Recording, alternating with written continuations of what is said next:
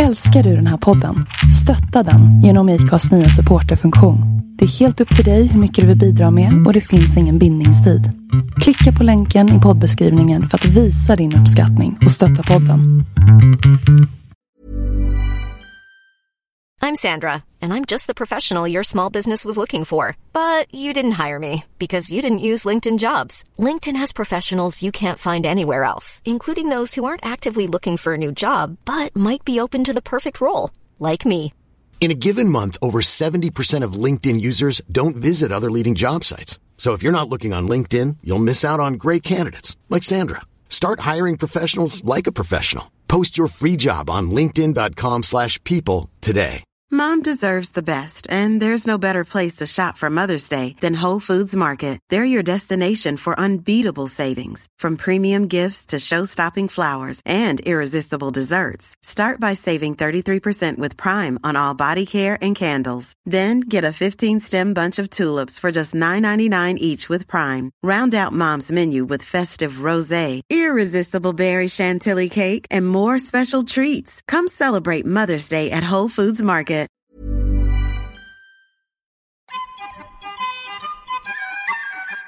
Det här avsnittet av Onroaders podcast är sponsrat av Raider Power.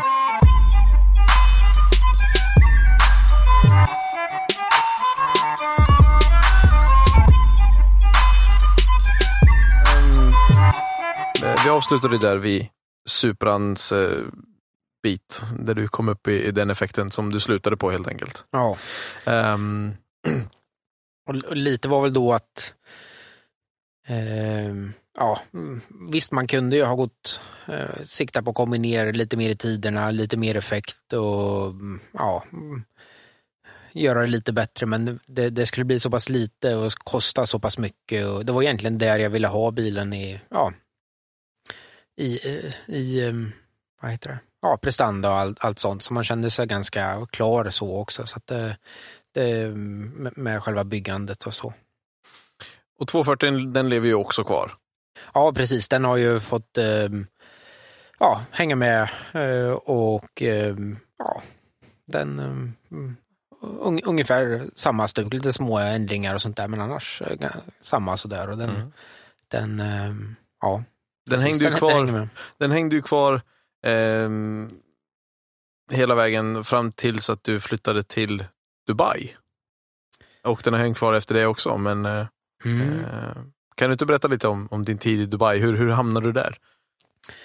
Ja, det kan jag. Hade ju jag sökte ett jobb, och det var egentligen, det är ett svenskt företag och de sökte här i Sverige.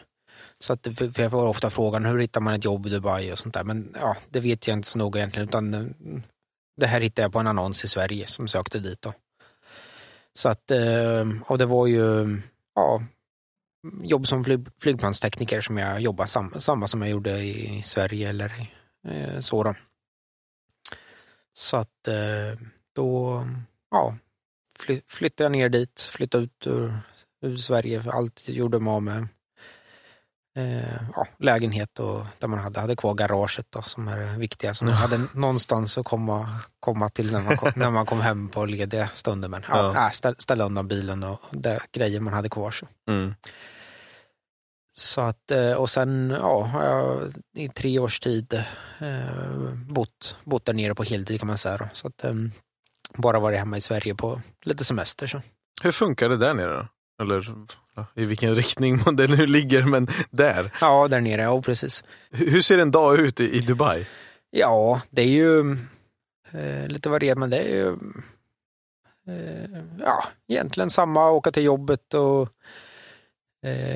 så som det var i början var det väldigt bra. Då var det inte så mycket jobba heller. Det var rätt så lugnt. Det var inte så mycket flyga sådär. Men vi jobbar med flygplan och kör ut och kör in och färdigställer lite för flygningar, och sen fixar om det är några problem eller gör lite förebyggande underhåll och så. Och sen kör in och sen åker man hem.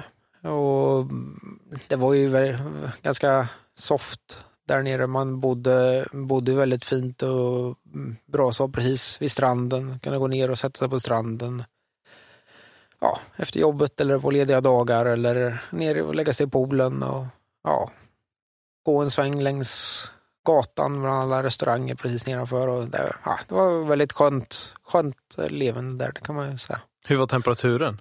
Det var skönt. Kanske så här års december som det var som kallast, kanske är 20 grader och sånt där på. Men annars vår och höst är det ju skönt och då är det ju runt 30 någonting, och sommaren då kan det bli för varmt. Då är det ju ute på jobbet där som är mer i öknen, där var det ju 50 grader ibland. Oj!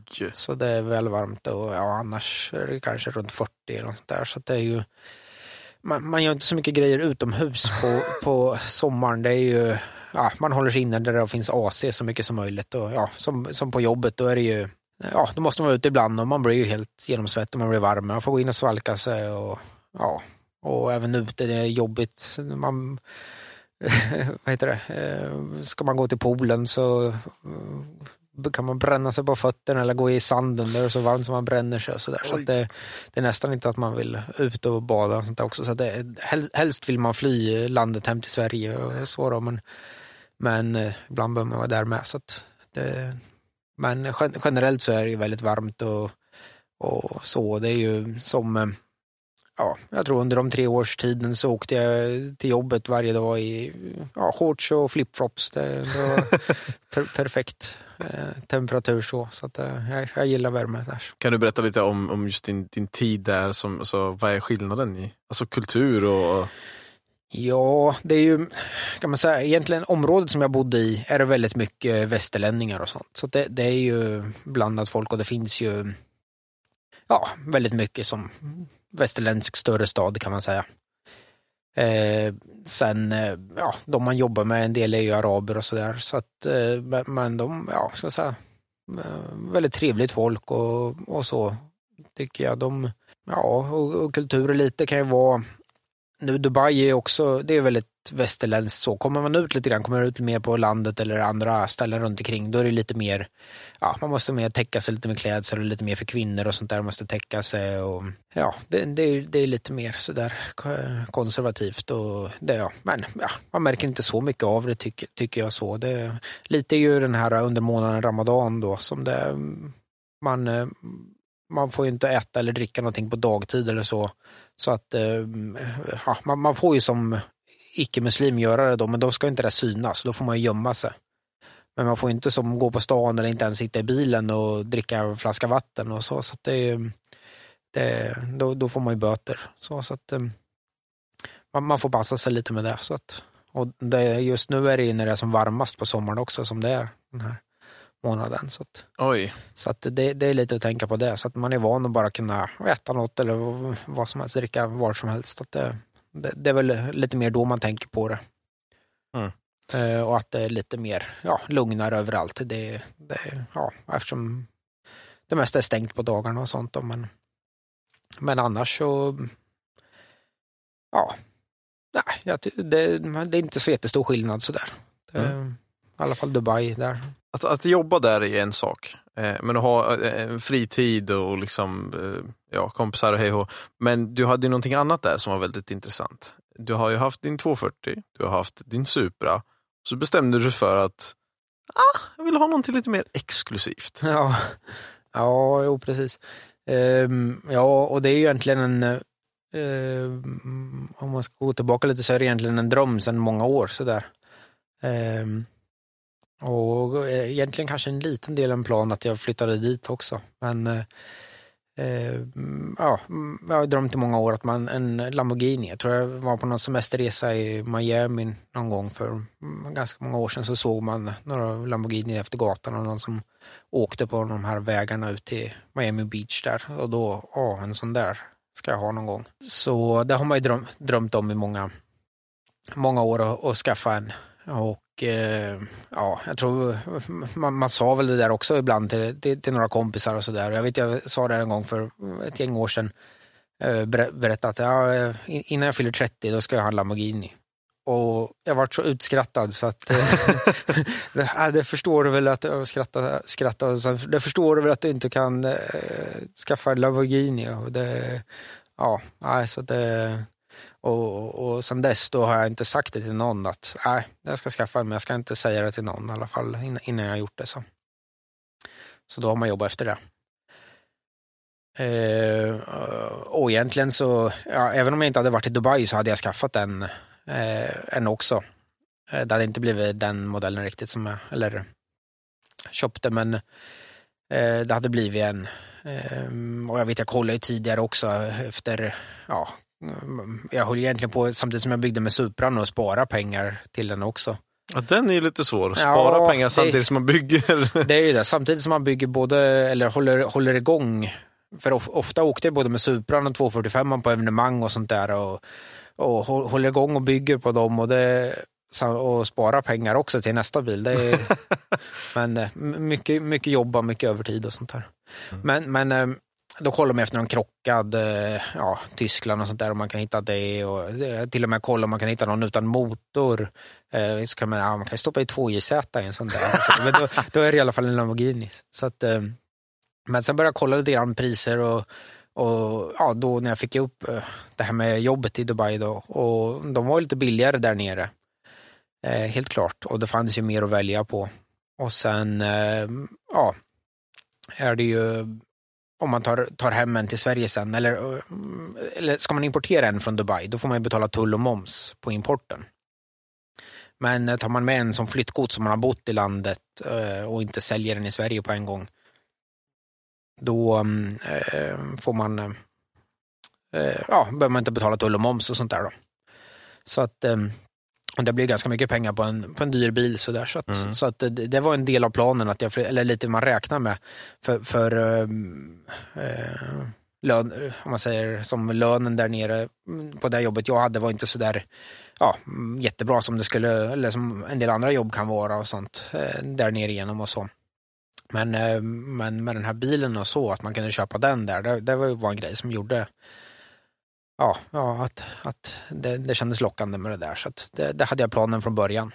Skön motivering till att flytta till Dubai och jobba i Dubai i 3 år. Bara, jag vill ha en Lamborghini. Ja. Kanske också flytta till Dubai och leva där ett par år och sen komma tillbaka. Ja, jag ville det i många år att bo och jobba i ett varmare land eller någon annanstans och så. På jobbet jag hade tidigare, jag jobbade i Örebro med flygplanen, men då var det mycket resa, så jag har varit i många länder och jobbat så här kortare perioder, någon vecka eller 2 eller ett par dagar och sånt där. Men jag skulle gärna vilja gjort någon sån där grej också, så att det har jag varit där med då.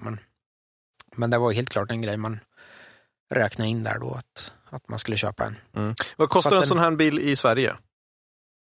Ja, det är väl runt 1 miljon. Okej. För en sån. Den som jag har, det är en Lamborghini Gallardo Superleggera.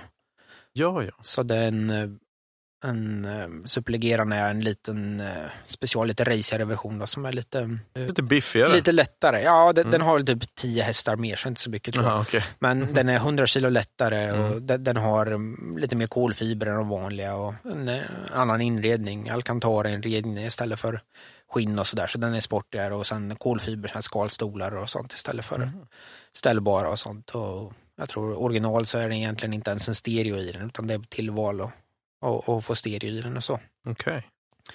Så att, och egentligen var det inte planen, och det trodde jag aldrig att jag skulle köpa en sån heller. Jag tänkte köpa en enklare modell. Så jag var ju runt och tittade på diverse olika, men det finns mycket skräp där nere också. Många, de är inte så snälla mot bilarna alltid. Där nere. Så att, men sen när jag såg den där, så då vart man vart man kär i den. Så att då var det bara att snåla och jobba ännu mer och sen kunna köpa den där och så. Att, men egentligen var planen att köpa en billigare och lite enklare och risare, och sen egentligen ha pengar direkt för att bygga om den. För jag har aldrig tänkt att vilja haft en original, men och trimma den, bygga turbo på den, har ju varit planen alltid. Eller alltid, men senaste åren i alla fall. Så tanken var att bygga om den på en gång då, men då var det en lite dyrare bil och så att, men då fick man ett schysstare utgångsobjekt. Så. Vad hade du för bil att åka omkring som daily där nere? En Mitsubishi Pajero. Okay. Så att den Ja, det var rätt så bra. Fyrhjulsdriven och sådär. En ganska vanlig bil där nere och så. Men den funkar bra faktiskt. Att åka ut i... Det är rätt så skoj att åka ut i sanden där. Åka ut i öknen. Närmast Dubai är det lite dålig öken. Men åker man en lite bit längre ut, då är det väldigt fin sandöken och sådär. Så att det gillar jag. Det var skoj att åka där och åka lite fyrhjulingar och med bilar och sånt också. Det där funkar väldigt bra. Det går att köra igenom och tror jag till och med hoppa lite grann med den där också. Så att det funkar. Även om man skulle ha lite värre grejer egentligen. Det är väldigt stort att köra i sanden där nere. Det är mycket trimmade bilar och sånt där som kör ut i sanden och så. Jag skulle precis säga det. Såg du någon av de här man ser på YouTube ibland, så här 2JZ-jeepar och allt möjligt när de kör hill climbs och allt det här i Dubai? Det är väldigt, väldigt stort har jag fått för mig. Jo precis. Jo, det var ju mycket sånt. Absolut. Och det var ju, jag hängde ju en del i ett garage där nere. För jag hade ju sett de här hill climb racen och sånt där. Sen fick jag reda på att det är en som heter Kami. Han har ju bott i Sverige förut och håller på med lite Evo och trimmat och grejer och sånt där. Men nu bodde han ju nere i Dubai och höll på mappa bilar där och så.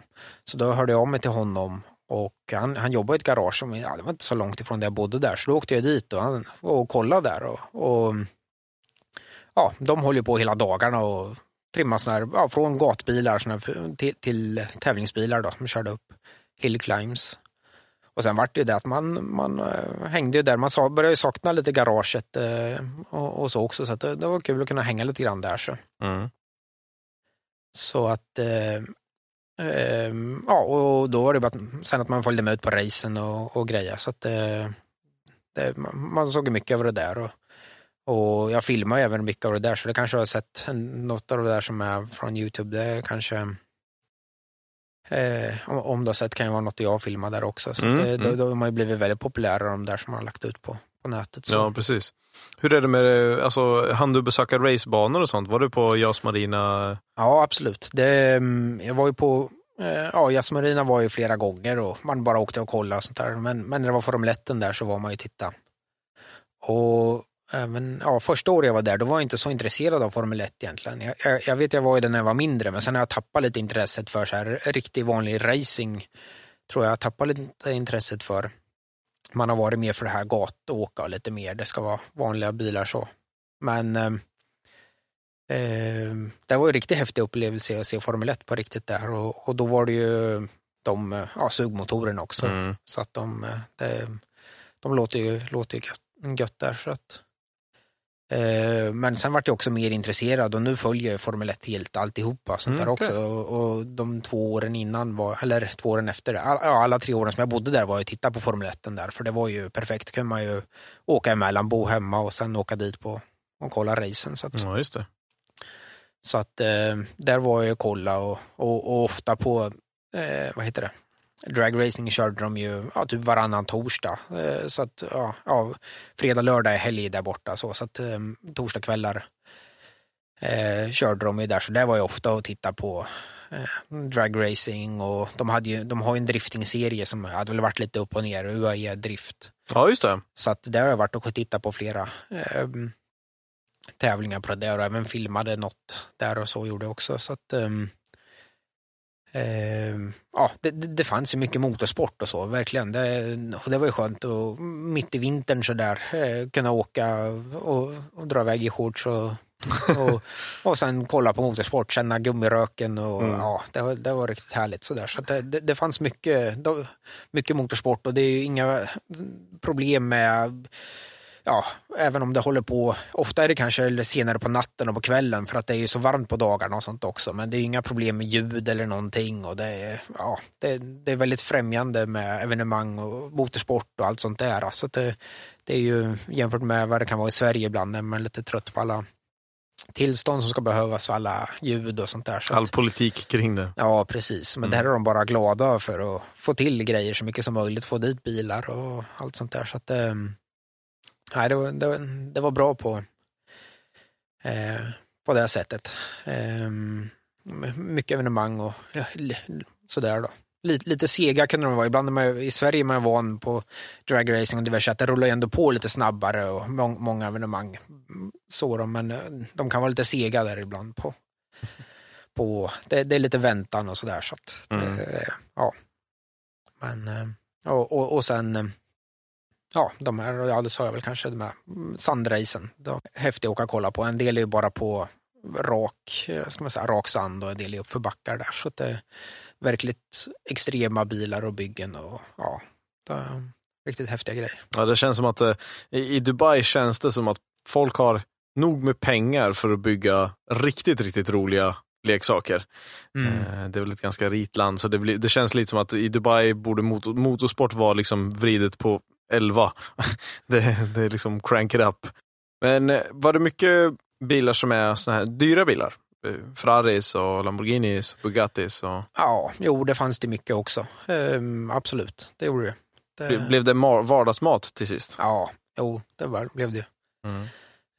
Sån här, och framförallt det jag bodde var jag bodde precis The Walk heter det ju, och det är en sån här cruisinggata och sånt där, så att det åkte mycket bilar och som Ferrari 458, det var ju en väldigt vanlig bil så där.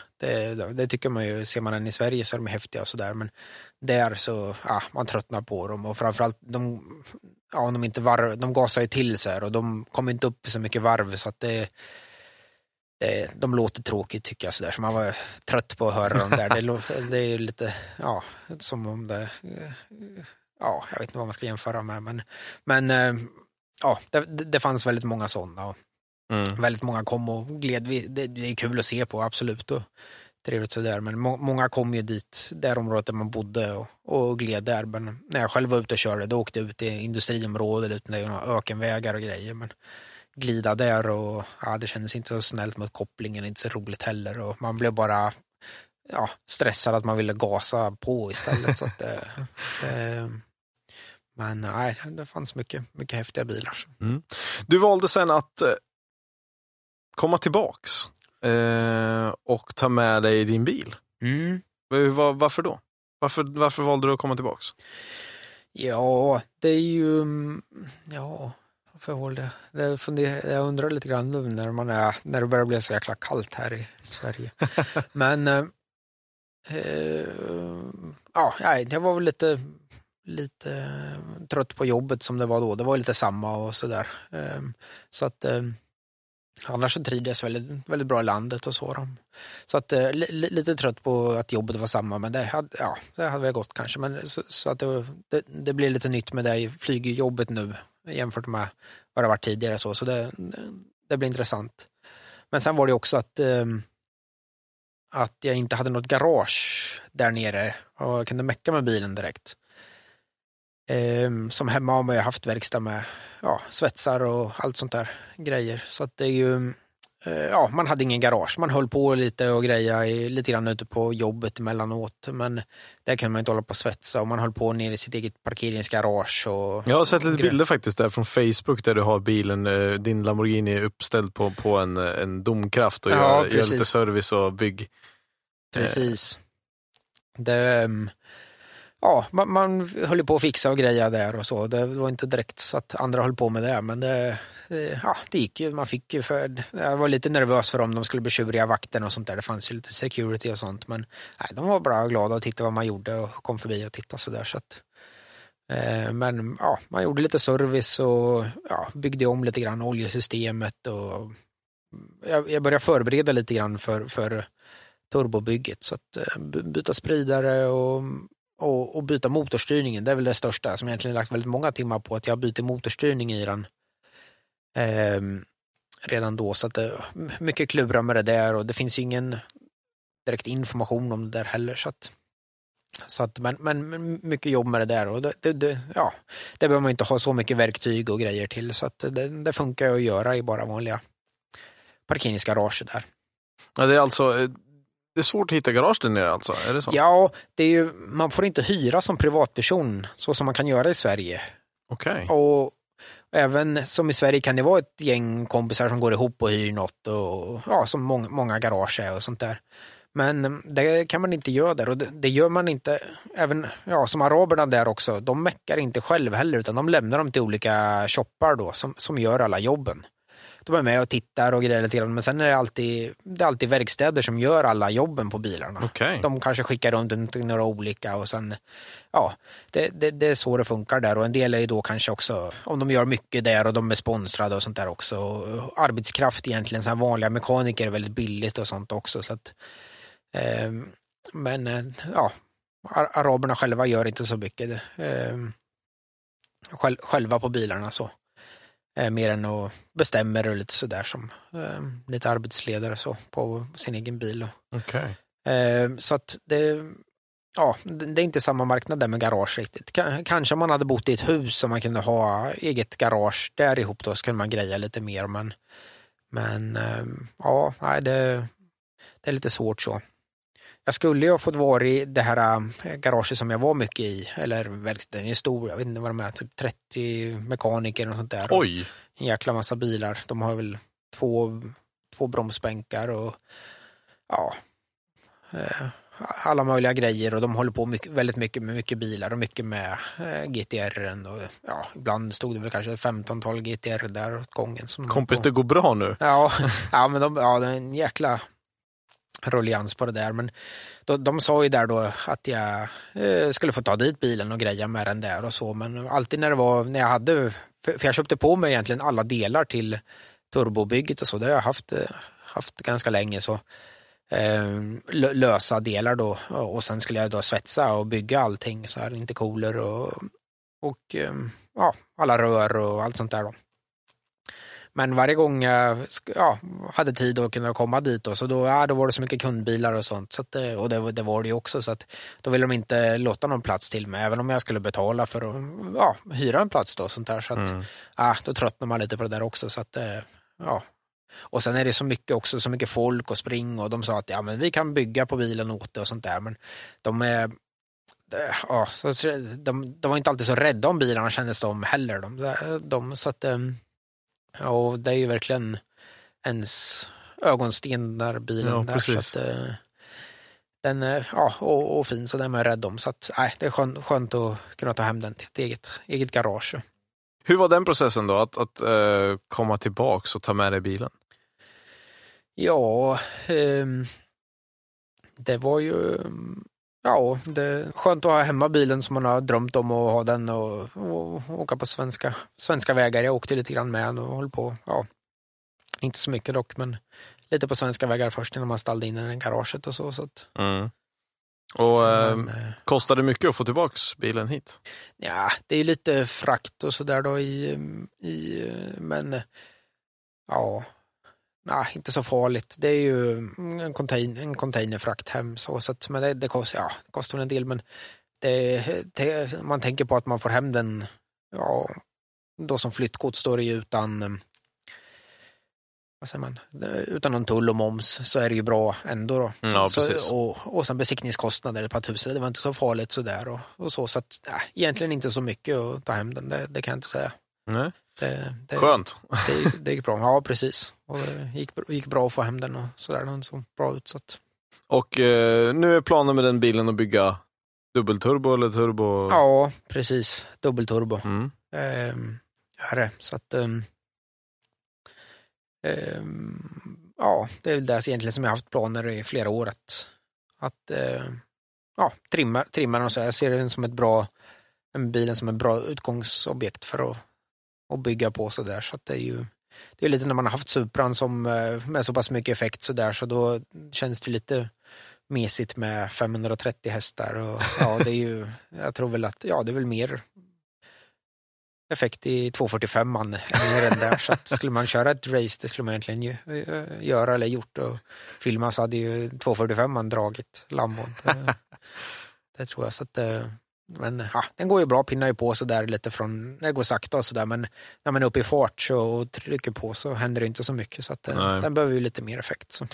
Och den ska du ha då, som precis som Supran var, alltså gatreggad och åka med på vägarna. Ja, absolut. Det är det som är, jag tycker det är skoj och bra så att det, eller bra, men Ja, nej, den ska vara gotreggad och köra med på vägen och kunna prova på lite barnkörningar och det vore väl skoj att testa lite strippenkörning och sånt där också. Och, lite sån här, om man kör på lite så här flygfält upp i lite mer fart så där rullande. Det är rätt så stort i USA. Ja, de har väl The Running Mile, va? Ja, precis. Texas Mile kör de med och lite... där har jag varit några gånger att titta och blev inspirerad av när de har kört med de här turbo Lamborghinisarna där då. Det är typ 2000 häst eller någonting. Ja, eller? det börjar de komma upp i. Så att det de är ju kapabla bilarna att bygga på så där så. Minst sagt. Dock så är det ju drivlina och allt sånt där som behöver uppgraderas och grejer. Så att det är mycket att bygga och greja och fixa och de där som finns i USA, de är väldigt hemliga.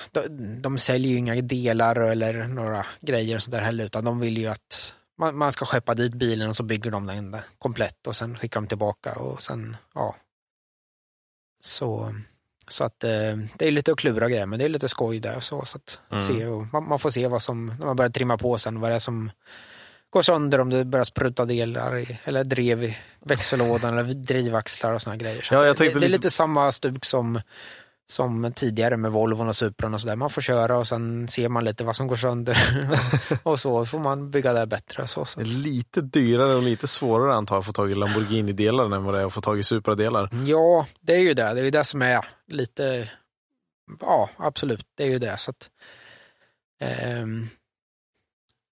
lite jag har köpt en reservlåda om det, så jag har det, men man behöver bygga lite starkare grejer och går det sönder någonting då får man väl helt enkelt ställa det åt sidan för det är ju dyra grejer och man behöver bygga något special och så att det och projektet nu det är ju, jag har väl inga effektmål och sådär men det ska väl bli rätt så vast till slut, men det kommer vara flera års tid sådär. Det är så dyra grejer och mycket med utveckling och sånt där som man får hitta på själv, så att bygga lite eftersom men försöka kunna använda varje sommar. Det är samma som jag egentligen håller på med Volvon och Supran också, att bygga lite eftersom men använda varje sommar. Det är lite diverse och så att det blir lite mer eftersom så. Så det är inget, det kommer inte bli något monster på en gång och så att. Och i och med den här byggnationen då så du har ju drivit ett litet företag, eller litet ska jag väl inte säga så kanske, men du har drivit ett företag. Ja, precis. Ja, det är ganska litet, men det är ju, jag tror, för det har jag haft, det startade väl officiellt 2008 och det är ju BAP Race som man kallar det då. Och det börjar väl egentligen med bränslespridare, att vi egentligen tog hem och sälja lite bränslespridare. Eller att jag gjorde det. Och även köpte en testbänk då för att kunna testa spridare. Och serva dem och så då. Så att har hållit på några år med det och försöker ta reda på information om spridare och utöka lite med flera typer av spridare och sen lite bränslepumpar och sånt vart det sen. Och nu har väl även lite styrsystem och givare och sånt, men försöker att koncentrera sig på just bränslesystemen och styrsystemen på bilarna och så. Så att och det är ju en framförallt webbshop då, en postorderförsäljning så med delar och sen att man kan skicka sina spridare på service och titta över dem och så. Det är ju, har ju blivit lite grann nu när man kör mer E85 att det kan hända lite mer med spridarna då. Att de kan klägga igen lite grann och även att E85 drar åt sig lite vatten så de kan skada spridarna lite grann så att man behöver ha lite mer koll på dem och så att det blir mer om man kör E85, även om man kan behöva serva vanliga spridare och sånt också. Så att håller på lite grann med det och även testar och matchar ihop spridare så att spridare är bra sätt till en bil så att de är ihopmatchade fint så. Så att de flödar lika på alla cylindrar så. Hur kom det så att du höll på med spridare istället för vad som helst, någonting annat? Ja, det vet jag inte riktigt. Det var ju... Ja, det var väl att jag egentligen kanske köpte... För jag var över... Min syster bodde i Florida ett tag. Och då var jag över dit och hälsade på och så där också. Och då fanns det någon sån här speedshop som var i närheten där. Och då köpte jag väl egentligen med mig spridare därifrån som till mina egna byggen och så där. Sen tror jag tog med mig... Det var rätt så smidigt att bara ta med sig då. Så tror jag tog med mig till någon kompis och sånt där också. Men sen började jag då importera det och så. Och just spridare var ju rätt så... Jag tänkte sen när man börjar sälja och sånt där, det är rätt så smidigt. Små grejer och sånt. Så att det är enkelt att hållas med. Och det har egentligen... Ja, för firman är ju egentligen inte så stor och det har egentligen alltid drivits hemifrån kan man säga också. Så det har inte behövts några så stora lager och sånt heller. Det är först i år nu som börjar satsa lite mer, har egen lokal för firman och så då. Men ja, jag tycker jag vet inte riktigt. Det är lite intressant där med spridare och hur de fungerar och så då, så att, men annars skulle man kunna hålla på med allt möjligt, men jag riktar in mig lite på det, inte hålla på med allting utan med turboaggregat och allt möjligt sånt där, utan det finns ju de som firmor där som har alltihopa och så där mycket och så, men jag riktar in mig lite mer på spridare och har mer kunskap inom det och så har man frågor om det eller mer så kan man mer om det än att, vad ska man säga, kunskap. Ja, kunskap om det och ha mer bredda sortimentet på just det. Så att. Och hur ser du på biten att just utveckla BJP Race? Du har ju ett samarbete bland annat med David Skogsby där du har varit med och vad ska jag säga servat honom med delar och lite support och sådär också, va? Ja, precis. Som David Skogsby, det är ju har hållit med vi har hjälpt egentligen David och Johan i ett par år då med lite spridare och sånt där, men som nu var det ju med spridare och bränslepump och lite bränslesystem och även styrsystemet då, ett Vipec i88 som han körde med i år. Så då har jag varit med och hjälpt till lite grann på tävlingar och kolla över lite loggar och har även hjälpt till lite grann när man inte kunnat vara på plats också, man kan skicka lite loggar man har kollat och också där, så att man försöker vara med och supporta och hjälpa till så mycket man kan där så. Och det är inte bara Johan, det har väl varit, man kan säga, eller med firman, jag har inte gjort så mycket marknadsföring inte någonting så här tidningar eller annan reklam direkt, utan det marknadsföring man har gjort är egentligen att sponsra. Hjälpa till med sponsring på diverse tävlingsbilar. Mycket, det är väl en del i drifting och några time attack och det kan vara, det är lite annat också, lite gatbilar och sådär. Så att det är ju det man har gjort och det är kul att hjälpa till lite grann så också. Så det är ju diverse man har hjälpt till med, både spridare och lite hjälp så där också med motorstyrningsbit och så. Och biten med just det här med sponsring och sånt, du är ju ute ibland på tävlingar och ser så saker och ting funkar och ser över saker och ting. Du har ofta haft ett ganska gott rykte om att du är duktig på det du gör och hela den biten.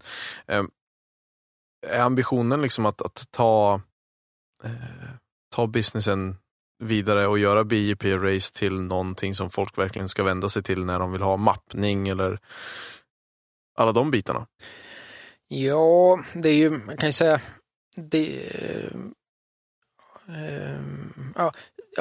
för tidigare då har jag bara drivit det vid sidan om vanliga jobbet och så, för det är ju, jag tycker jobbet har varit så roligt. Jag tycker det ska ju hålla på och mecka med flygplan och sånt där också. Det har egentligen funnits så mycket tid, övertid som helst för att hållas med det. och så som man har drivit det vid sidan om. Men tanken är väl nu att ladda, eller vad heter det, satsa lite mer på firman och för det är kul med företagande tycker jag också, och sen växa som namn och där man håller på med och sånt också. Så att absolut, det är ju, nu har vi skaffat ny lokal och jag har ju det tillsammans med Fredrik Aspelin, FA Engineering. Så att han håller på, ja det är lite liknande grejer. Han monterar mycket styrsystem och diverse jobb och felsökning och sånt också. Så att nu kan vi ju egentligen göra, det går att få en bil mappad och det är installerat och testat och grejer och sånt också. Så att men det är väl fortfarande så här just bränslesystemsbiten och motorstyrning som är det som ska vara fokus för BEP Race. Så att vad är planerna då för Peter Björk 2016 med allting du gör? Vad är planerna? Ja, det vet jag inte riktigt. Planerna. Lite får komma som det kommer. Eller komma som det kommer. Men bilmässigt eller företagsmässigt eller vad är tanken med Lamborghini till exempel? Men Lamborghini den ska ju komma ut. Jag ska kunna komma ut och köra och det ska vara turbo och jag tänkte ju egentligen bygga förstärka motorn också, för den originalmotorn i den tål inte så den tål väl en del, men den tål inte så jättemycket mer överladdning. Den är ju byggd för sugmotor då, så att tanken var att bygga den, men allting tar ju lite längre tid att bygga turbosystemet, så det har ju tagit lite längre tid än vad man trott. Och sen även lite budget och så också. Eftersom jag försöker satsa nu på firman BEP Race och från att ha varit hemmafirma som har varit hemifrån styrts, även nu när jag har inte bott i Sverige så har det styrts ifrån hemmen, de som har hjälpt mig, Fredrik Aspelin och min far då, som har skött det hemifrån så. Men nu när man satsar lite mer på firman så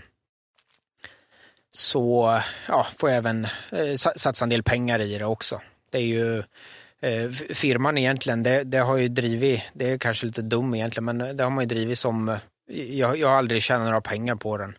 Jag har bara drivit den för att bygga ett lager och maskiner och ett firmanamn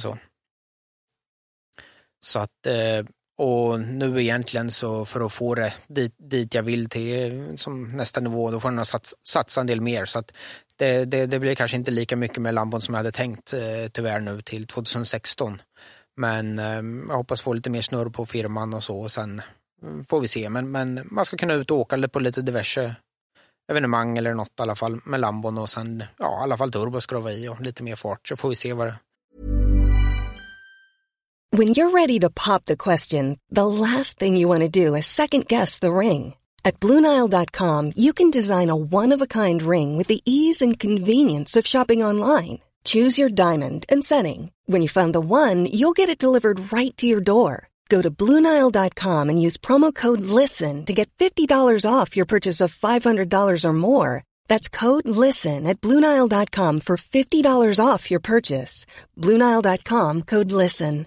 I'm Sandra, and I'm just the professional your small business was looking for. But you didn't hire me because you didn't use LinkedIn Jobs. LinkedIn has professionals you can't find anywhere else, including those who aren't actively looking for a new job, but might be open to the perfect role, like me.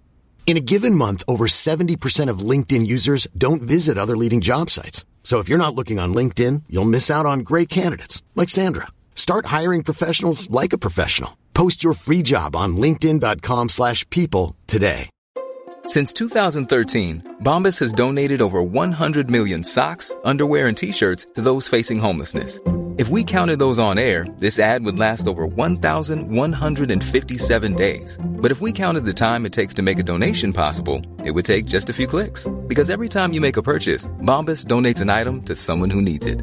Go to bombas.com/ACAST and use code ACAST for 20% off your first purchase. That's bombas.com/ACAST, code ACAST. Vad det kan bli, till vilken nivå. Gött. Radio Power bygger och servar många av Sveriges absolut bästa tävlingsbilar och gatbilar. Och som generalagent för bland annat Mishimotos racingkylare och K-Sport Racing sortiment med coilovers, bromskit och luftfjädring kan Radio Power leverera allt du behöver för att lyckas med ditt bygge. De har också specialiserat sig på tävlingsburar för både time attack, drifting, men nu även rally. Så vare sig du behöver bygga en bur till din racebil eller sänka din daily driver, så kan Radio Power leverera allt från bolt-on kits till skräddarsydda arbeten. Ett stort tack till Radio Power som hjälper oss att fortsätta göra det vi gör. Jag tycker att vi går på alla roliga frågor som du har fått och se vad vi kan komma över för någonting spektakulärt där. Vi rakar av frågorna helt enkelt. Frågestunden med Peter Björk.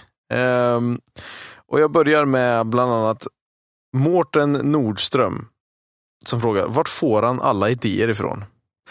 Har du någon slags inspiration eller vad? Nej, jag funderar mycket och sen tittar på mycket och det är väl egentligen mycket över internet så där. Det har väl alltid varit att titta lite vad de gör och sen blanda ihop grejer av det eller så. Jag tar det bästa av alla världar. Ja, precis. Ja, jag vet inte. Jag vet inte riktigt. Nej. Jesper Lindström, hur började denna kärlekssaga? Hur många Volvo-motorer har du förbrukat? Ja, det är inte så många egentligen. Det är ju, jag tror aldrig jag har skjutit någon Volvo-motor i bitar direkt sådär, utan det är väl någon när man plockar isär efter året som var det stor repa i blocket eller i loppet sådär så att man har fått byta det. Men nej, Volvo-motorer har egentligen, det har inte förbrukat så många vad jag vet där. Eller vad jag vet, vad jag kommer ihåg. Nej, jag tror inte det är så många, någon enstaka sådär. Ja, bra record. Kristoffer Hellbom, har något namn på hunden i bilen? Jaha, ja, den Bella heter den. Bella? Ja. Den, efter en annan som heter Bella då, så att den... Okej. Jesper Lindström frågar också, berätta hemligheten angående privatplanet du har.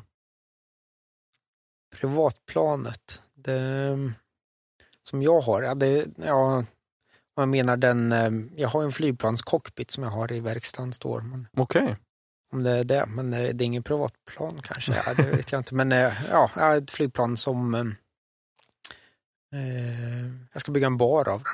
Oj! Så att jag skrotade ett flygplan i USA, i North Carolina. Så kopplade ner den där och sen tog med även framdelen av den, cockpiten i container och så. Så nu har den står rullande på hjul, men det har jag haft i många år och sagt att jag ska bygga där, så att det har små steg och hänt, men det är alltid de jäkla bilarna som tar all tid, så att, men det ska bli en bar av den.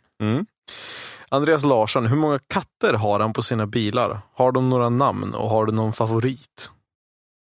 Hur funkar hunden tillsammans med katterna i Volvon?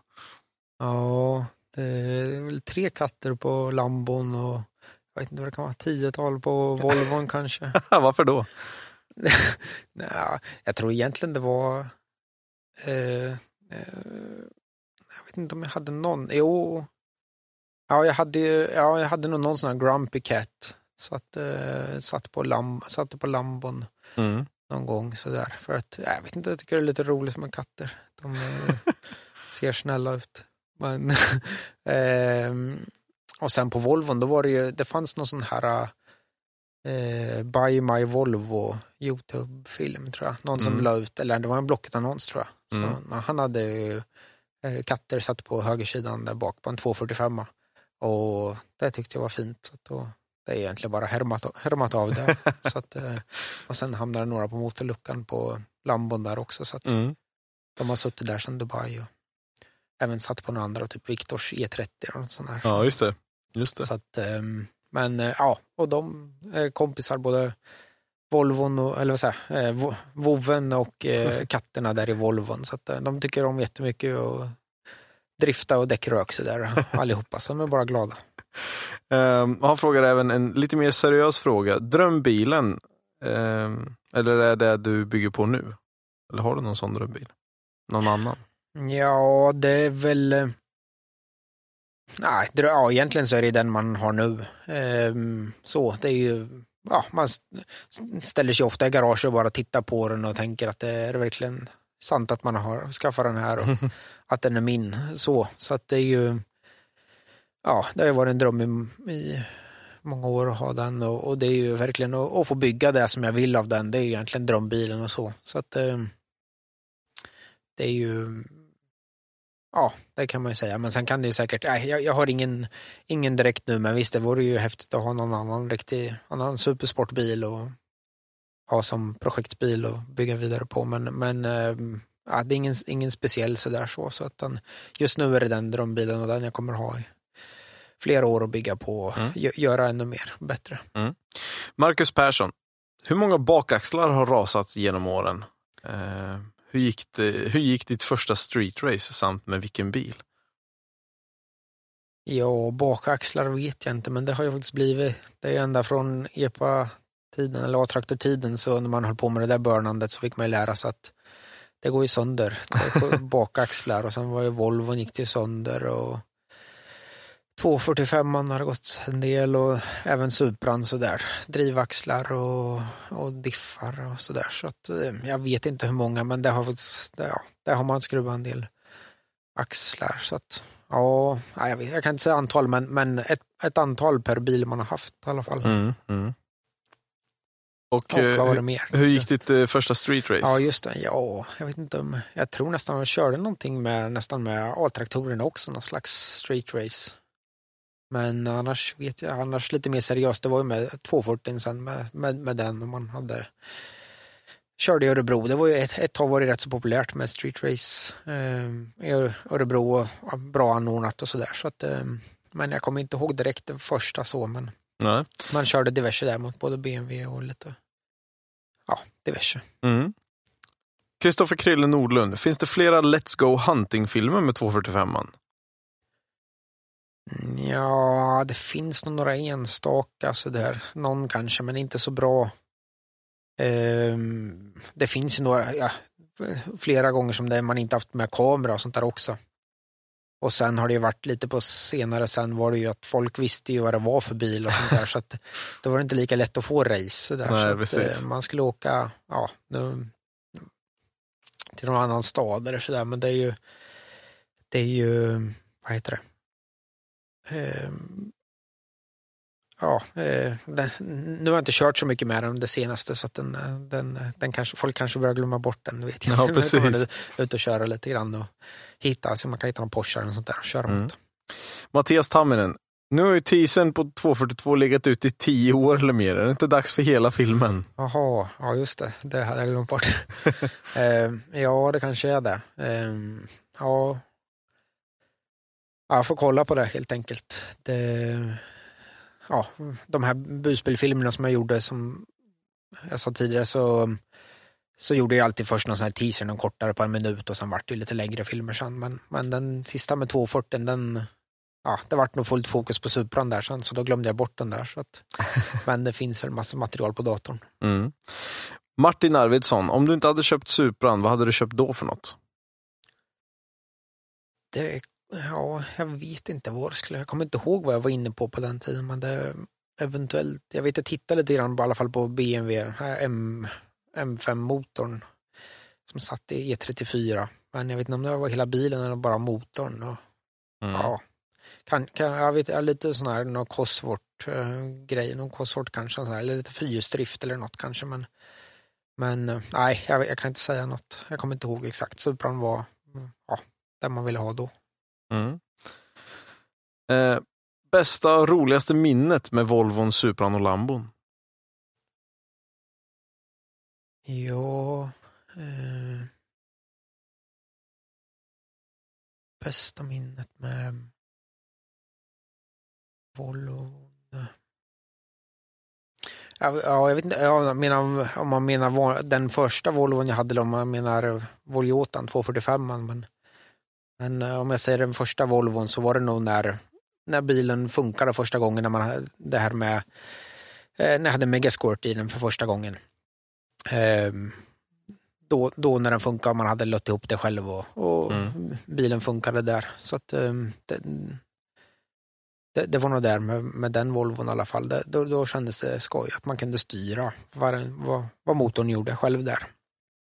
När det inte var stort i övrigt, eller ja, det var inget. I dagens samhälle håller ju alla på justerar och har eftermarknadsstyrsystem och sånt där i bilarna, så att då var det lite annat och så. Och, bästa med Supran, det är nog egentligen det var nog egentligen när jag körde en 8 sekunders repa för första gången.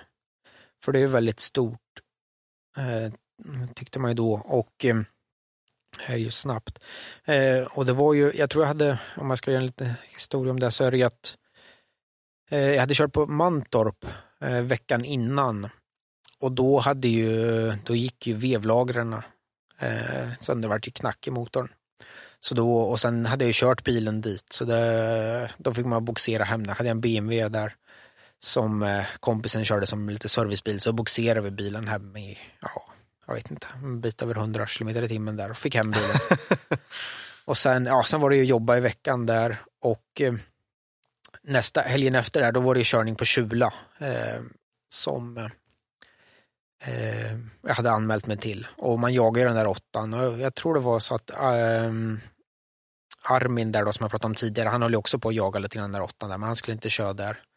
Men då jobbade jag hela veckan, och jag tror jag var borta, jag vet inte om jag kanske var i Ukraina på veckan där, tror jag, och jobbade där. Och sen kom jag tillbaka, och så åkte jag ner och köpte en NA-motor i typ Göteborgstrakten där, tror jag. Och för att ta en vevaxeln, för vevaxeln hade blivit dålig. Så att då åkte jag ner där och hämtade den, och så var det bara stressmäcka. Man höll ju på att plocka isär och grejer. Och då hade jag lite hjälp också. Vanligtvis har jag alltid hållit på och byggt bilarna. Man håller på själv i garaget och fixa och grejer och sånt där. Men då hade jag lite hjälp och grejer, och sen höll man på, jag vet ju, 5 på eftermiddagen innan racet där, så då höll jag på med vevstakarna och honade dem och grejer, och sen plockar man ihop hela motorn och la i den över natten där, och den är ju, eftersom det är lite så här, det är ingen racemaskin utan allting är lite så här fint och undangömda kabelhärvor och det här dubbla bränslesystemet och grejer, så det tog ju lite tid så där, men man höll ju på, i alla fall byggde en ny motor under natten och plockade i den där. Och sen var man färdig kanske 5-6 på morgonen där. Och bara starta upp, och det gick ju bra.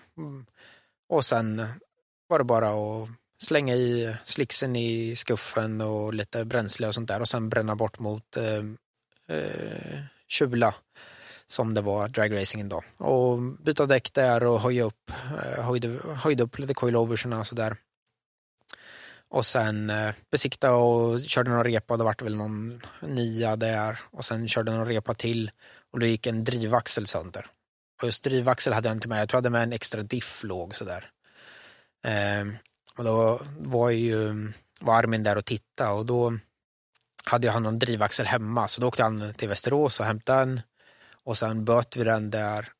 Och sen skulle köra igen. Och sen vet jag, Armin sa där, du får inte köra, eller 8,99, det är ingen 8, utan det måste vara snabbare än det. För det var för nära under där. Men och sen värmde och drog av en repa där, och då vart det 8,98. Så att det vart och då var det då var man glad där sen, så att då bilen funkade och byta däck, och sen var det bara att dra hem igen och så sen, så att då var det en 8 sekunders bil, och så det var ett riktigt bra minne, för då kämpa, det var ju sån här flera gånger när man skulle till gatubil och sån här, man höll på hela natten, det är de som är bra minnen egentligen, tycker jag, man håller på att kämpa som bara den innan, och så var samma där, man höll på och hade mecka och i sträck hur många timmar som helst, och sen ändå lyckades att köra och få till det där, så att man fick rekordtiden som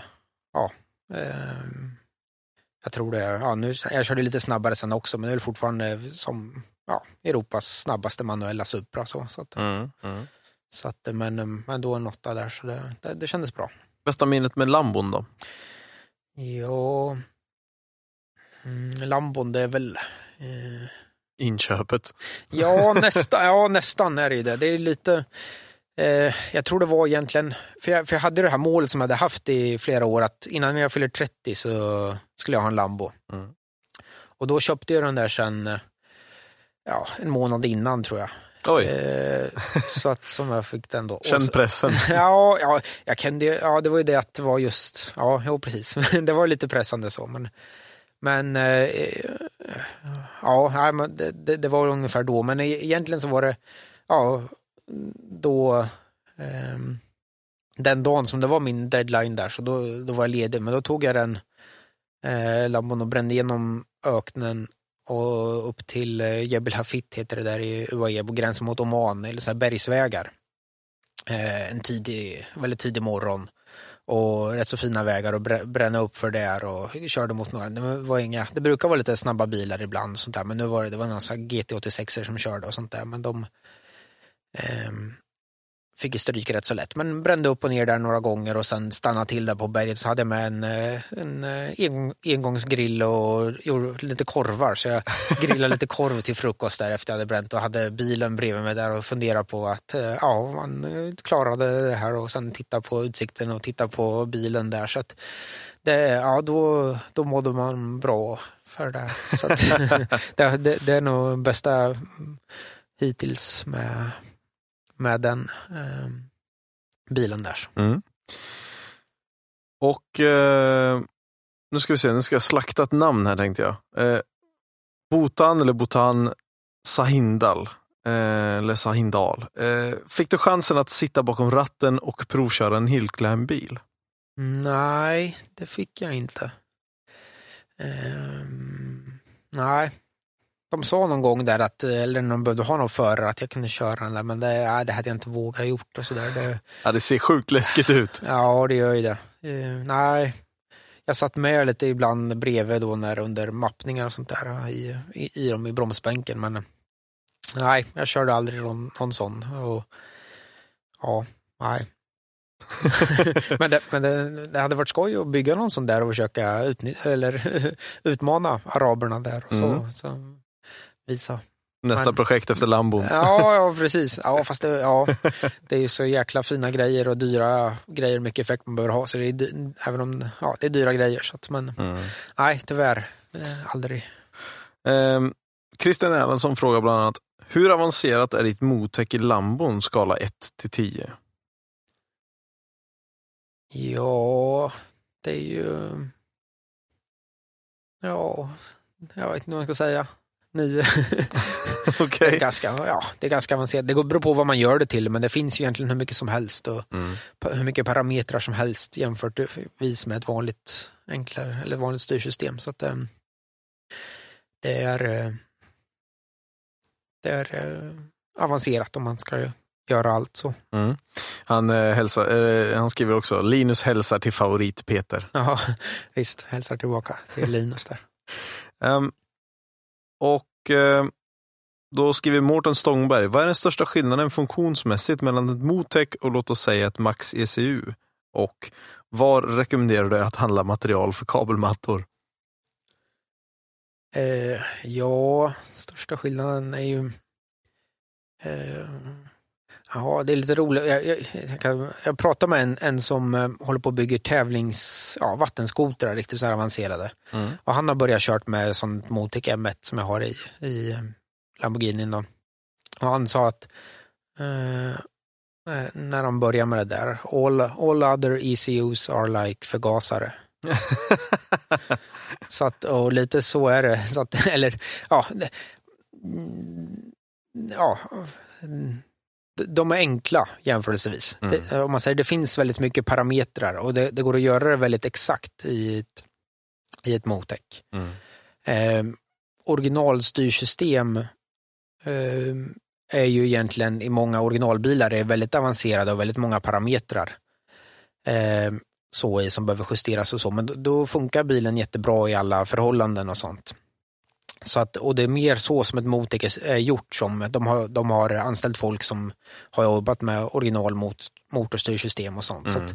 Så att det, ska man säga, mappa eller kalibrera ett sånt och göra det helt riktigt, det tar många timmar så där, jämförelsevis med ett vanligt styrsystem som är väldigt förenklat egentligen. Det funkar ju bra och det, ja, man säger, en förgasare funkar ju bra också. Den sprutar in bränsle och så också. Men ja, nu är ju styrsystem som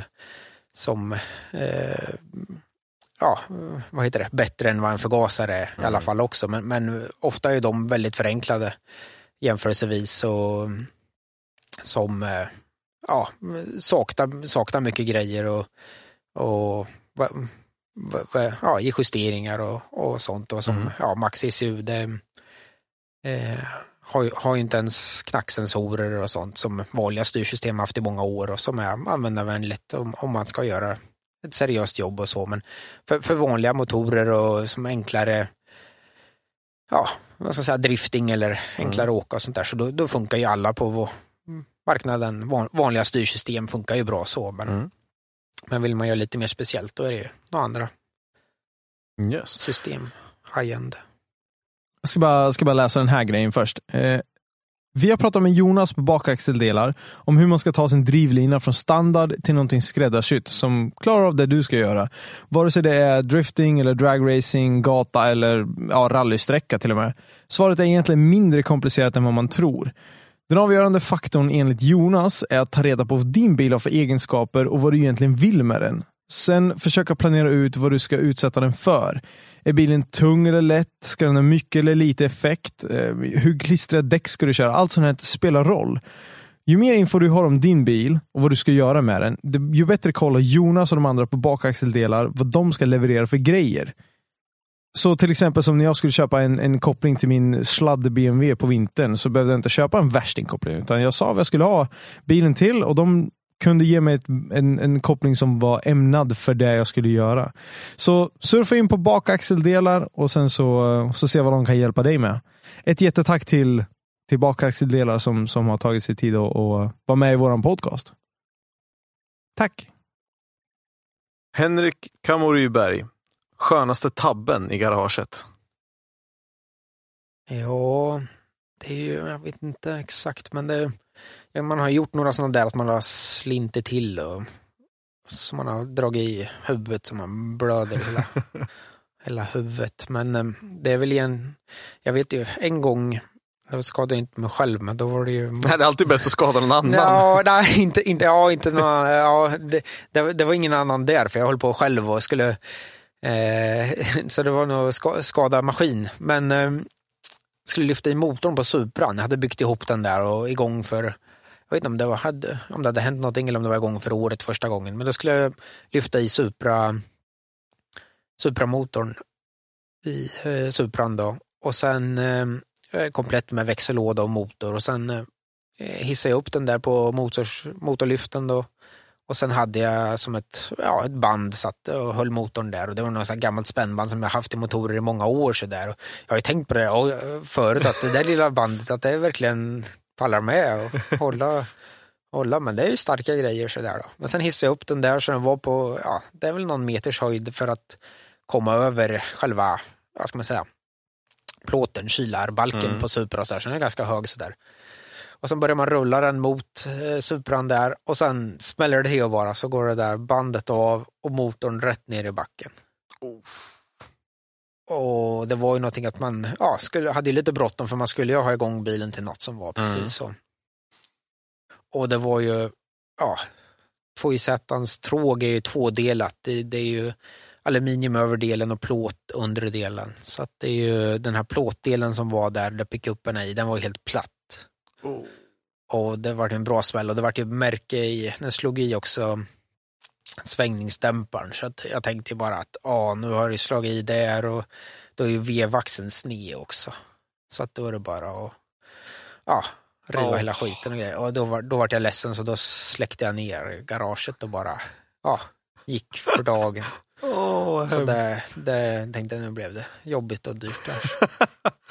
Fy fan. Men sen dagen efter så plockade vi upp det där och sen jag hade väl tråg och sånt där picka upp för att plocka upp där, den var ju helt böjd eller ihoptryckt och allt sånt där, så att jag hade egentligen några grejerna låg för jag hade några reservmotorer, så att plocka på det och sen vred runt motorn och den snurrar ju runt fint och sådär, så att jag gjorde en chansning och tänkte att nej, den har nog inte krökts vevaxeln, så att plocka ihop det och körde och allting funkade ju fint sen, och sen var det väl efter säsongen sen man testade och kolla hur axeln var. Den var ju rak så det hade ju klarat sig, men fy fan. Det var lite, men så det är väl det, inget inget större än det, tror jag. Nej, det låter som att det var ganska stort ändå, tycker jag. Ja, jag vet, jag var riktigt ledsen där då för jag hade tänkt på den där bandet också, att man skulle ha något bättre, men det där hade varit mitt mot att lyfta band i flera års tid. Ja, precis. Det var jobbigt att tappa den i karossen. Ja, precis. Det var ju glad också att den var att det var utanför, och det var ju klinkers golv där också, hård, men att den inte hade varit på bilen, för då hade ju, den väger ju mycket det där. Det är ju typ 200 pannor, nästan 250 kilo. Gjutjärnsklumpen där, så att det hade ju blivit, den hade inte blivit så bra bilen där de hade gått av över där, så att det var ändå tur i oturen där. Ja. Henrik Åkesson frågar, är lustgas kallt att få i ansiktet? Ja, där. Vad innebär det? Det var väl någon fest upp hos Peter Schmidt för några år sedan, så han hade, jag vet inte, 10-12 lustgasflaskor står under bänken där och så, och sen vart det efter ett tag, kan man prova och suga i sig lite lustgas där, men det var bara han stod och sprutade, men det var kanske på jag vet inte, det kan ha varit några decimeters håll sådär, och försökte sikta mot munnen och höll upp munnen men jag vet inte om man fick i sig så mycket så, men jag märkte att det var så jäkla kallt, man var ju helt kall i ansiktet, det var jag inte beredd på, så att, så att, jag ser framför mig en gapande Peter Björk som får lustgas i ansiktet. Ja, och det är det värsta, men det finns ju på film det där. Men det är ju, det värsta är att man låter ju som någon, jag vet inte vad, stucken gris där, så att det är inte så bra det där. Hade man bara varit lite mer tyst så hade det varit bättre, men det var ju efter ett gäng öl där och lite så att man fick den idéer, men det var kallt i alla fall. Det var det som jag reagerade på, att det var så jäkla, jag var så helt, det blev ju rätt kallt. Erik Axelsson frågar, blir det något gatubil i sommar? Och hur många växellådor har Supran käkat? Och hur snabbt gick moppen? Moppen gick inte så snabbt. Den gick väl kanske max 50 eller något sånt där. Jag plockade isär den och tittade hur allt fungerar och sånt där, och plockade ihop, men det var inte så mycket trimdelar. Nej. Gatubil, ja absolut. Gatubil Rudskogen, det var jag som sagt där 2004 första gången, och sen har jag alltid åkt dit, även om man har kört eller inte och så, utan det gillar jag verkligen allt med det. Så att, men förhoppningen är ju att ta med Lambon dit och ha den något körbara på något vis, så att man kan köra med det, men det får vi se, det beror på. Nu hoppar jag lite konstigt. Hur många växellådor har Supran käkat? Ja, den har ju synkringar har den ju käkat många, men de har ju bytt eftersom. Jag skaffade en reservlåda, men lådorna är jäkla bra egentligen för effekten. Jag har aldrig kört sönder någon med effekten. Nej. Dreven har alltid hållit, och även då när man har kört så här på strippen en 30-60 fötter och sådär med slicks och det där, så har aldrig de gått sönder. Men det är synkringarna när man efter ett tag slits de ju, de växlar så fort, och sen när man växlar dåligt också, som jag gör ibland, inte kopplat ur ordentligt och sånt där, är för snabb på det där, då räcker det på en gång att man, när man har sådana varv och effekter och försöker trycka i växeln och inte har kopplat ordentligt och sådär. Så att jag har haft isär dem där. Jag hade lite bytessystem mellan de där 2 ett tag då och böt. Så att jag har bytt synkringar många gånger där. men ja, de har aldrig gått sönder annars. Så att, ja, de har alltid varit reparerbara. Så jag vet inte vad man ska säga där. Men så är det. Fredrik Lofet Lövman, ångrar du att du sålde Supran? Nej, jag ångrar inte att jag sålde den. För att hade jag inte sålt den, då hade jag aldrig kunnat köpa i nästa projektbil. Lambon då. Så att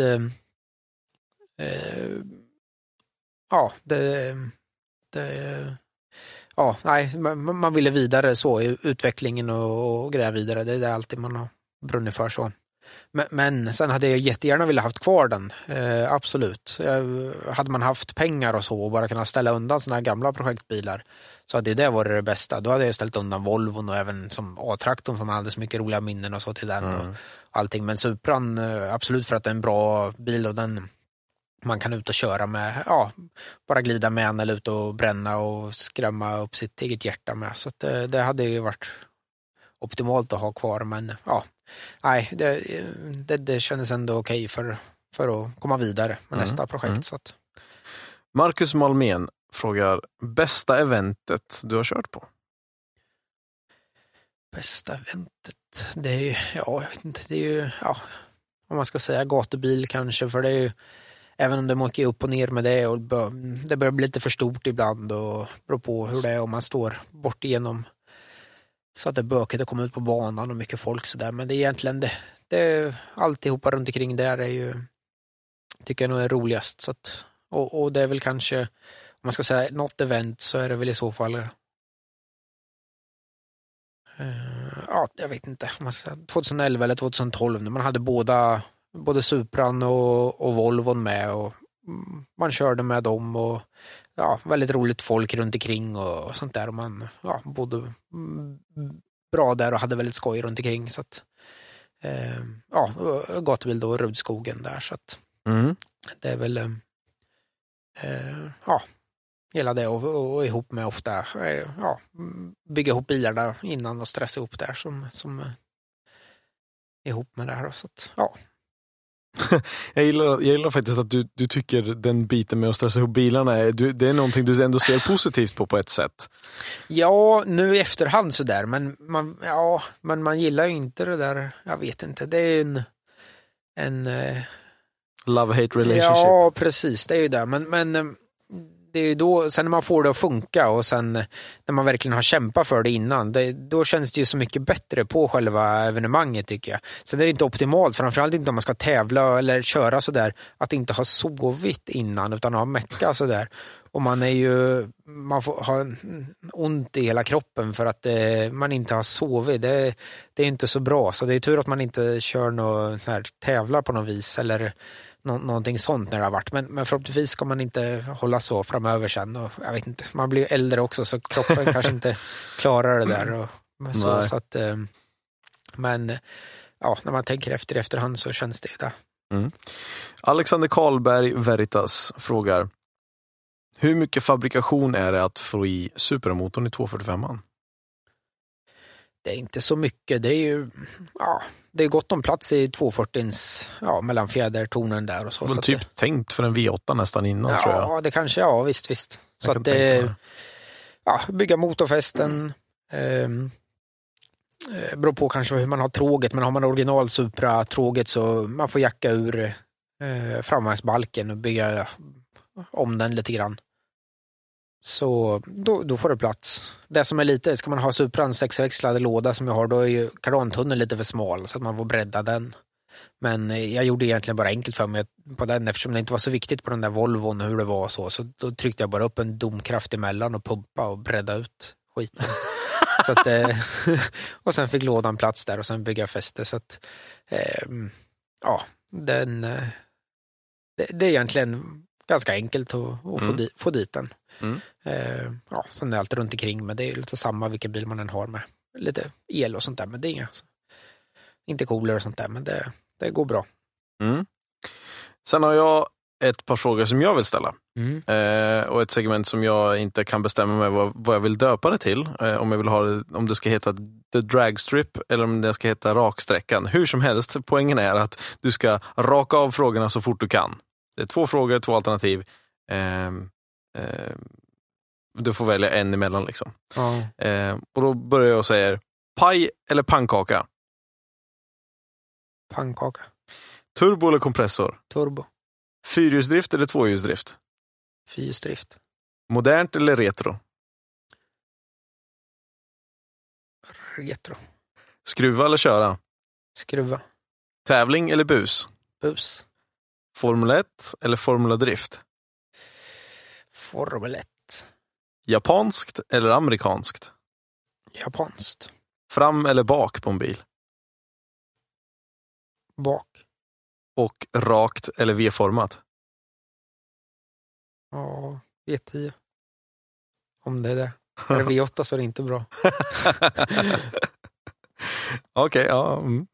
Ja, det var de snabba där raksträckan som jag hade. Jag vill bara tacka alla som har ställt frågorna. Det har varit jättemånga som har ställt frågor till dig. Och en jätterespons på att du ska vara gäst hos oss. Det har varit superkul att det är så mycket folk som följer dig. Underbart att se att du kanske inte har tävlat och kanske inte är en profil som syns på tv, men det är många som känner till dig. Ja, det kan ju vara. Så att, för jag är inte så mycket tävlingsmänniska, men jag gillar att bygga och sådär. Och man har funnits lite grann på nätet där man har byggt med bilarna och lagt ut filmer och sånt där med där man har hållit. Så att det är ju, det är lite så. Jag kan knappt bärga mig och se vad det ska bli av Peter Björk närmsta 10, 15, 20 åren här, vad nästa liksom supergrej eller vad nästa, nu när Lambon kommer att gå och allt det här. Jag tror inte att folk kommer att glömma bort dig direkt. Nej, det är möjligt.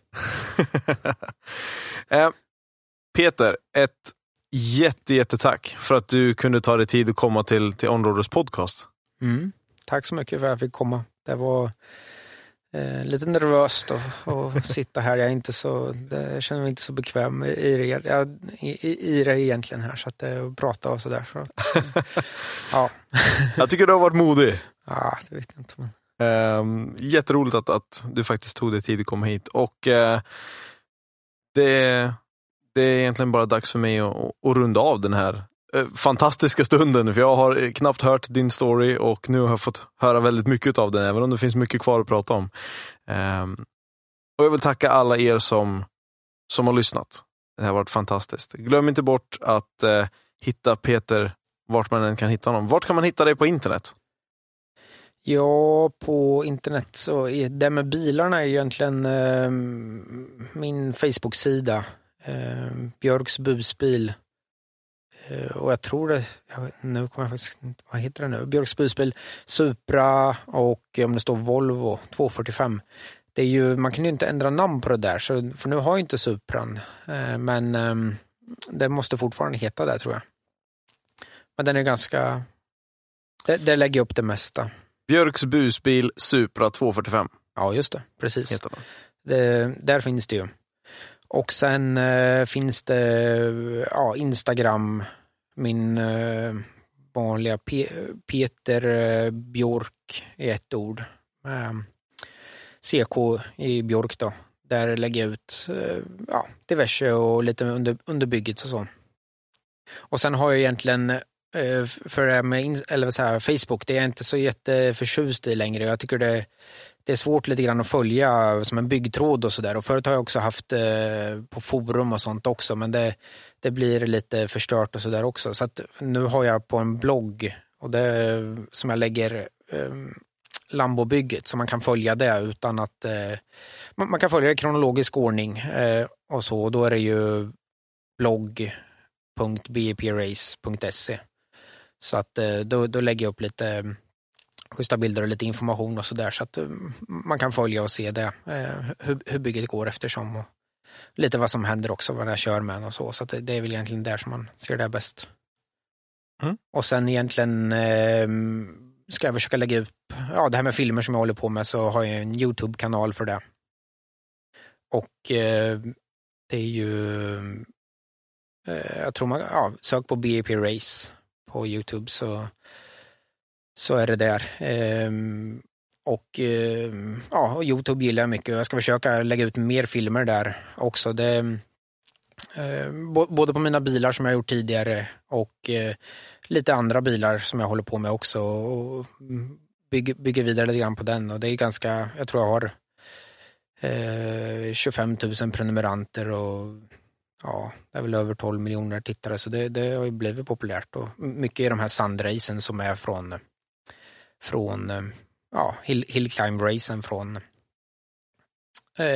Dubai där som är väldigt populära. Och jag ska faktiskt bara för det åka ner över helgen. Det största racet som är nu efter nyår där ska jag faktiskt bara boka att jag ska ner över helgen och titta på det där nu. Man saknar det lite. Jag tänkte att nu blir det inget på några år när man inte är där, men jag åker ner och sen tittar på det och filmar där och lägger upp där, så det kommer med på det på YouTube-kanalen där. Gött. Så att youtube.com/pbjork tror jag adressen är. Eller också söker man på BAP Race. All right. Då får ni allihopa gå in och söka er fram till Peter Björk. Jag heter Dennis Jakobsson och det här har varit ett fantastiskt avsnitt med Peter Björk i Onroaders podcast. Och vi hörs nästa gång i nästa avsnitt. Ha det gott. Hej!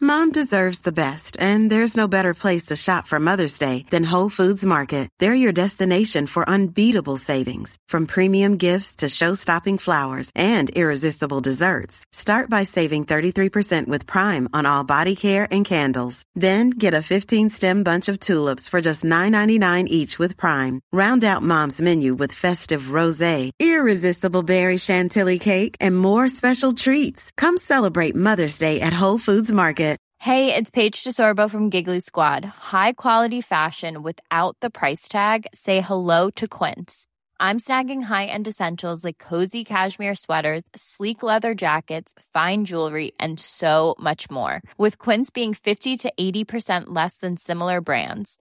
And they partner with factories that prioritize safe, ethical, and responsible manufacturing. I love that. Luxury quality within reach. Go to quince.com/style to get free shipping and 365-day returns on your next order. Quince.com/style.